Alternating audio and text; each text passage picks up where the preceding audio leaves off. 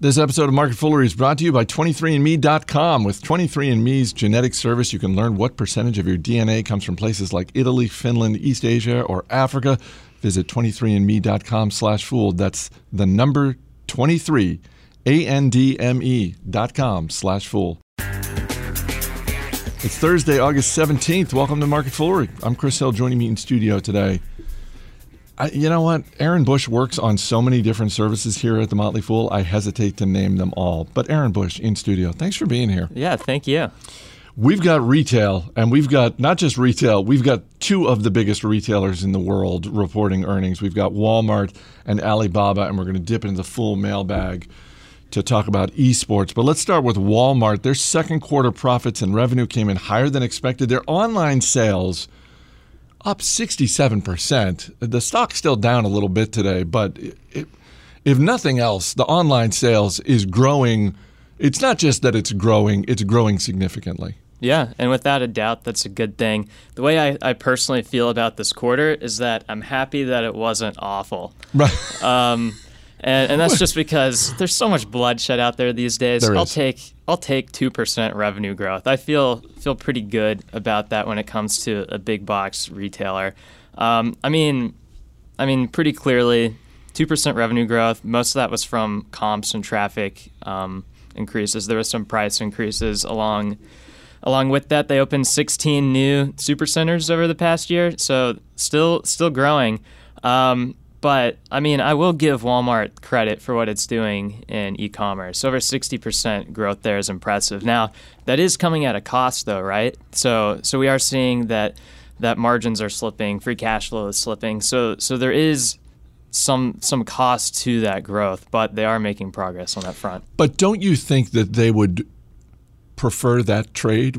If you're Doug McMillon, the CEO, wouldn't you rather trade margins for putting up 67% growth as opposed to, well, online sales grew 15%, but our margins held? Yeah, so I think it's definitely important for them to take the short-term hits over a really big long-term hit if they were just completely unprepared and all of this. So I think, we were talking a little bit beforehand, they acquired Jet.com, and Mark Lohr, who ran Jet, now runs Walmart's e-commerce operations, and I think he is making the right moves here, and without a doubt improving the way things are working.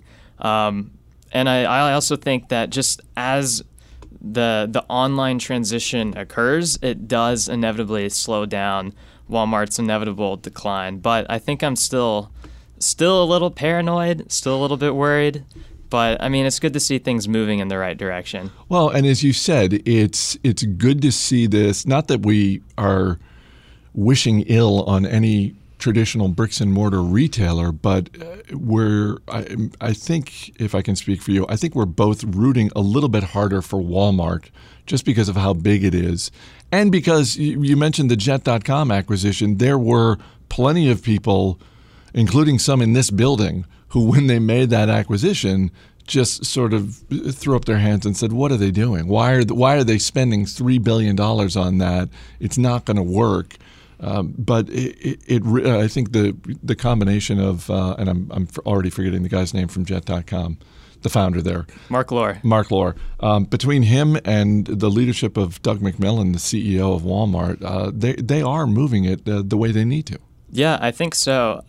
Just to touch on a couple of things that I'm still a little paranoid about, I do think that this postpones some of Walmart's decline, but I do think that over time, the majority of the shift has yet to take place, and the ripple effects of what that means are going to be significant. So for one, what we're seeing right now is Walmart is relying pretty heavily on acquisitions to boost its online offerings. So Jet.com set the precedent. But they have made several other acquisitions too, mostly on the smaller side. Shoebuy, Moose Jaw, ModCloth, never heard of any of those. Bonobos. So on one hand, I think that's smart because that acquires new customers, sometimes from outside the Walmart sphere. New data to work with, smart employees to bring in. But on the other hand, I just wonder how good of a job Walmart will do to tie all of those together under the same roof. Aggregation is really important when it comes to being an e-commerce titan, and I'm just not sure if they'll be able to connect everything super well. So I think that might be a stretch, but there's a lot of work left to do there. My largest concern, though, is infrastructure. So physical retail takes an entirely different approach to infrastructure than e-commerce does. It's just two completely different worlds. And for one, we're already seeing the margins falling because Walmart has to build brand new infrastructure to build its online capabilities on top of its physical presence. So that's a much higher infrastructure cost to remain relevant to the same group of people. And as physical retail revenues transition into online revenues, that puts really big cost pressure on the physical retail infrastructure, the stores, the warehouses that are connected to that. So I can totally see over the next 5 to 10 years, Walmart could knock it out of the park with their online successes and just keeping this momentum going. But what that means is that there's going to be some issues on the physical side, and they'll have to figure out what to do with underperforming stores and figure out how to shut things down or sell things off, and it could just lead to more headaches. I can't believe you've never heard of Moose Jaw. That is as quality a name you're going to get when it comes to, when you're in the business of sort of outdoor gear, snowboarding, all that sort of thing. Moose Jaw, come on, that's a great name. Maybe I just need to branch out some more. Go on an adventure. You know what? It's a hell of a lot better name than Bonobos, or however you pronounce that. Yeah. Let's move on to Alibaba, the e-commerce giant in China. First quarter profit came in north of $2 billion, and shares of Alibaba up around 4 or 5% today.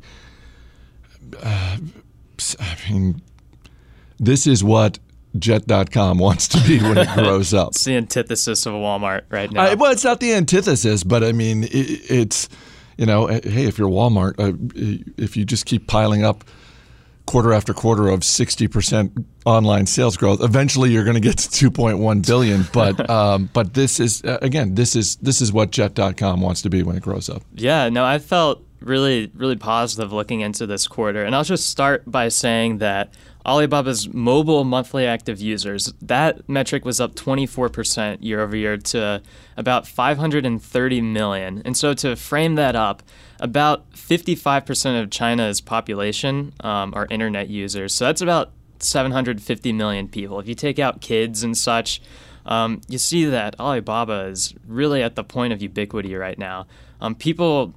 That just builds a really powerful network effect, and because of that network effect, people just start to use Alibaba and their websites and services more and more. And so this quarter, you see exactly that. Revenue rose 56%, and most of those gains did come from the commercial operations, so Tmall and Taobao. More big brands are jumping onto the platform, and naturally, because of that, consumers are engaging more with its apps. Gross merchandise volume is spiking.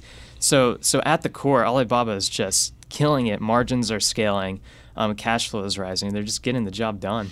How key in your mind is Jack Ma to this company? Because I mean, he's clearly a tremendous business leader, but I don't know that I get the sense that he is as crucial to Alibaba right now. Obviously, he's gotten Alibaba to where it is, but I don't get the sense that he is as crucial to Alibaba as, say, Jeff Bezos is to Amazon in this regard. I think if Jeff Bezos announced tomorrow that he was leaving as CEO, he was basically walking away from Amazon.com, I think that stock takes a much bigger hit than Alibaba takes if Jack Ma announces that he's walking away. Probably. I think I agree with that. I still think that he is important for the reason that, similar to Amazon, Alibaba is starting to branch out of just pure retail. And so as they scale into these new ventures, having a more centralized person up top to kind of manage all of that, allocate resources, decide strategically for the whole what to do, I actually think that position starts to be more important. Whether or not that's solely Jack Ma or not, or if it's more of a group of people, I don't really know. But I actually feel like it's going to be more important just from a resource allocation perspective. And so Actually, what I think is particularly interesting about Alibaba is similar to Amazon, is just the new things that they're venturing into. And so just to name maybe 2 or 3 that they highlighted this past quarter, I mean, for one, similar to Amazon, Alibaba Cloud is gaining more traction. And so the similar cloud services, cloud computing growth that we're seeing here in the U.S. Are they also calling it AWS? It's, for shorthand, Alibaba Web Services? They could. They definitely could. That would get confusing. Yeah, a little bit. But right now, that's only 5% of the total business, but revenue doubled year over year for that. So, I mean, if that keeps up, that naturally becomes a larger percent of the business, and the economics of it kind of pour through to the bottom. I mean, they also acquired a company called In-Time Retail Group, which is a leading department store and mall operator in China, which is kind of odd if you think about it. So I think what Alibaba is doing there could end up being a really interesting case study in how you connect the online and digital retail worlds and to create, the ultimate omni-channel experience. They're investing heavily into original content, like most big tech companies are here, like most big tech companies are there. They're trying to expand internationally. They're partnering with big companies like Marriott. So they're doing a ton of stuff. And I guess my point here is that the core business is on fire, and those results are providing the resources to move in all of these new directions, similar to how we've seen Amazon here. And I actually do think that makes leadership more important than it's been in the past. Do you think there comes a point in the next, say, 5 years where they make a significant push into North America? No, I don't think so. I think more in Asia. There's several countries around there that are probably better targets to tap into, and they would probably try to go after even Latin America or Australia before they tried to attack Amazon's home turf. All right, before we get to our next topic, I want to say thanks to 23andMe for sponsoring this episode of Market Foolery. 23andMe.com is a genetic service that can help you discover where your DNA comes from around the world. You can learn what percentage of your DNA comes from places like Italy, Finland, East Asia, Africa, and with your 23andMe reports, you can explore your connection to the world in a whole new way by traveling to the places that reflect your DNA. I have not done this yet. Have you done this? No, but I want to. So a few people here in the office have. Actually, the first person I ever knew who did the 23andMe kit was our CEO, Tom Gardner. And he was just fascinated with sort of the results, not just in terms of his heritage, but also in terms of genetic traits. And he found it to be incredibly informative in terms of just how he could sort of take better care of himself in the health department. Yeah. You can visit 23andme.com/fool to learn more. That's the number 23, ANDME.com/fool. What will be your DNA destination? Our Twitter handle, and some of you may actually be watching us right now on Periscope via the Twitter. This is actually the first episode of Market Foolery that we are live streaming on Twitter and on Facebook, but our handle is @MarketFoolery. Question came into us from on Twitter from Dan McGirt in Atlanta, and he sent a link to an article, and he included the question, so did esports just die?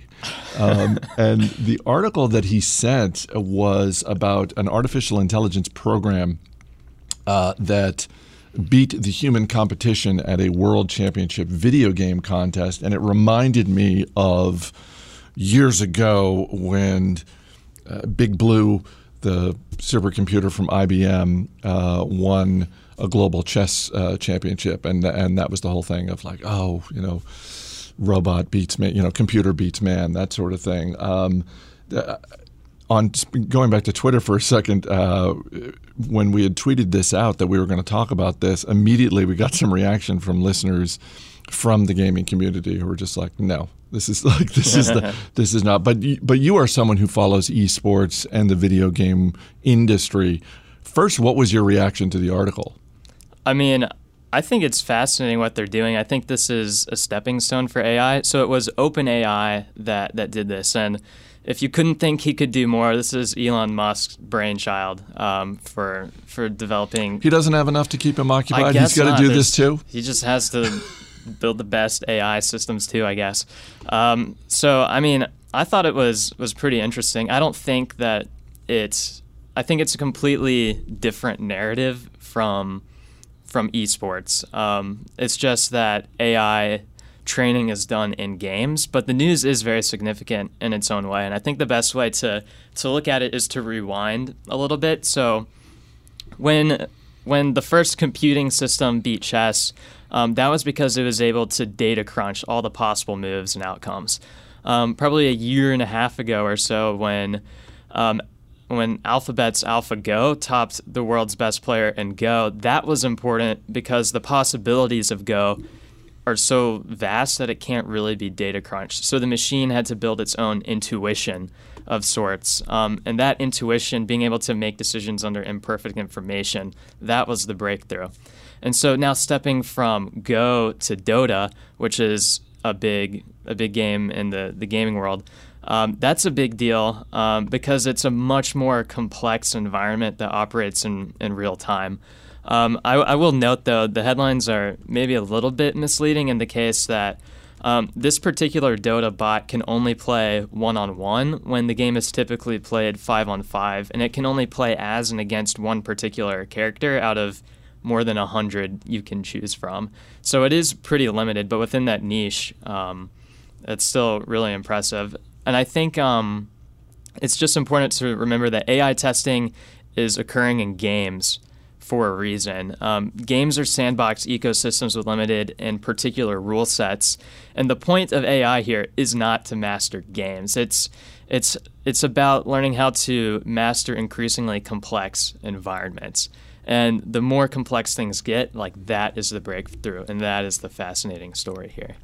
When do you think, two questions around esports, when do you think the next advancement in essentially popular culture immersion will happen, and what form do you think that takes? Do you envision in the next few years that a significant television network puts esports on prime time, and esports leagues are signing pretty big deals, not on the level of the NFL or something like that, but is that what we should be looking for anyone who's looking to invest in this industry? Mm-hmm. I'm just wondering sort of what clues should we be looking for? So I think it'll take form in a couple of different ways. One is going to be leagues gaining traction. So, for example, Blizzard is just now launching the Overwatch League, and seeing how that gains traction will be telling.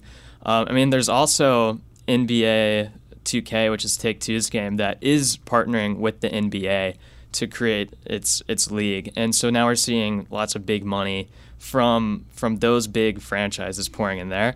And so seeing how fan response to that is important. But no, I actually do think that there will be, maybe not necessarily like ESPN primetime, but BAMTech, which now ESPN Disney owns the majority of, they have an exclusive deal, a $300 million deal with League of Legends, which is the largest game in the esports world, to stream those tournaments and championships. So definitely it is starting to cross paths with the big players, and how those big players push it, I think, will determine how pop culture responds. Two housekeeping notes before we wrap up. First, thank you to Keith Erickson, who sent me a very nice handwritten note. Really appreciate that, Keith. And thank you to Jeffrey and Ryan, two listeners who are road tripping, two guys from Brooklyn who were road tripping to Kentucky by way of Washington, D.C. and Pittsburgh, and taking what sounds like a really nice road trip. But anyway, they stopped by Fool HQ earlier in the week and dropped off an amazing chocolate babka from a bake shop in Brooklyn, and it was delicious, and it disappeared very quickly. It was one of those things where I was like, I'm going to cut myself a piece of this, and then I just put it in the fifth floor cafe, and it was gone in no time. But it was great, and Jeffrey and Ryan, if you're listening, I hope you guys are having a great trip. Aaron Bush, thanks for being here. Yeah, thank you, Chris. As always, people on the program may have interest in the stocks they talk about, and the Motley Fool may have formal recommendations for or against. So don't buy or sell stocks based solely on what you hear. That's going to do it for this edition of Market Foolery. The show is mixed by Dan Boyd. I'm Chris Hill. Thanks for listening. We'll see you next week.